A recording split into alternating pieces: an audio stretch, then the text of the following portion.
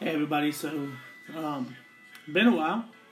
It's been quite a while since I've followed through with the Bible studies, so I just wanted to get on and let everybody know that we will be starting back up tomorrow. I plan on getting on tomorrow before I go to work.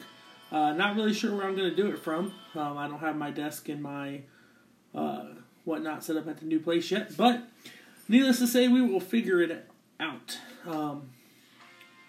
Maybe I'll go up to the church and I'll knock it out there. But it's going to happen. We're going to go to lesson 4 of the continual biblical journey and personal discipleship. And I'm looking forward to the opportunity. And give me 1 second. Sorry. Get off. Get down.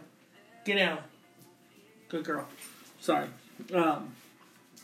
So, looking forward to that opportunity. Yes, Ryan, it has been a while, but we're gonna get back on it, buddy. And tomorrow, I'm gonna shoot for. I work at 3, so probably 10 or 11. I guess I'll have to leave here and take the pup back home, and then take the pup back home, and then I'll have to go to church. You want to hold your head up high? You can come help me clean out that office, and I can get this done sooner.